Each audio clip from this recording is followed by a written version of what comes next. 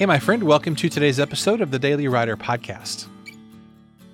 Do you remember the 1980s movie Field of Dreams with Kevin Costner? He plays a farmer who's roaming out on his field one day, and suddenly he hears a voice that says, "Build it, and he will come." Kevin Costner has no idea what the voice means until he starts taking action and listening to the subsequent messages that the voice is giving him. Well, the idea of build it and they will come, it makes for a compelling movie, but it's really not true in the real world. People don't just show up because you build something.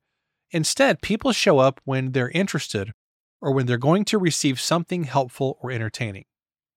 Remember, marketing is all about people. Many writers think that marketing is a curse word. They just want to write and they just want to create.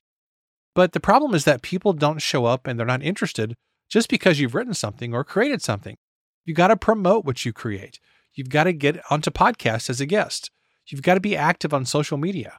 You've got to get out there and interact with real people at events, conferences, workshops, having coffee with friends, and more.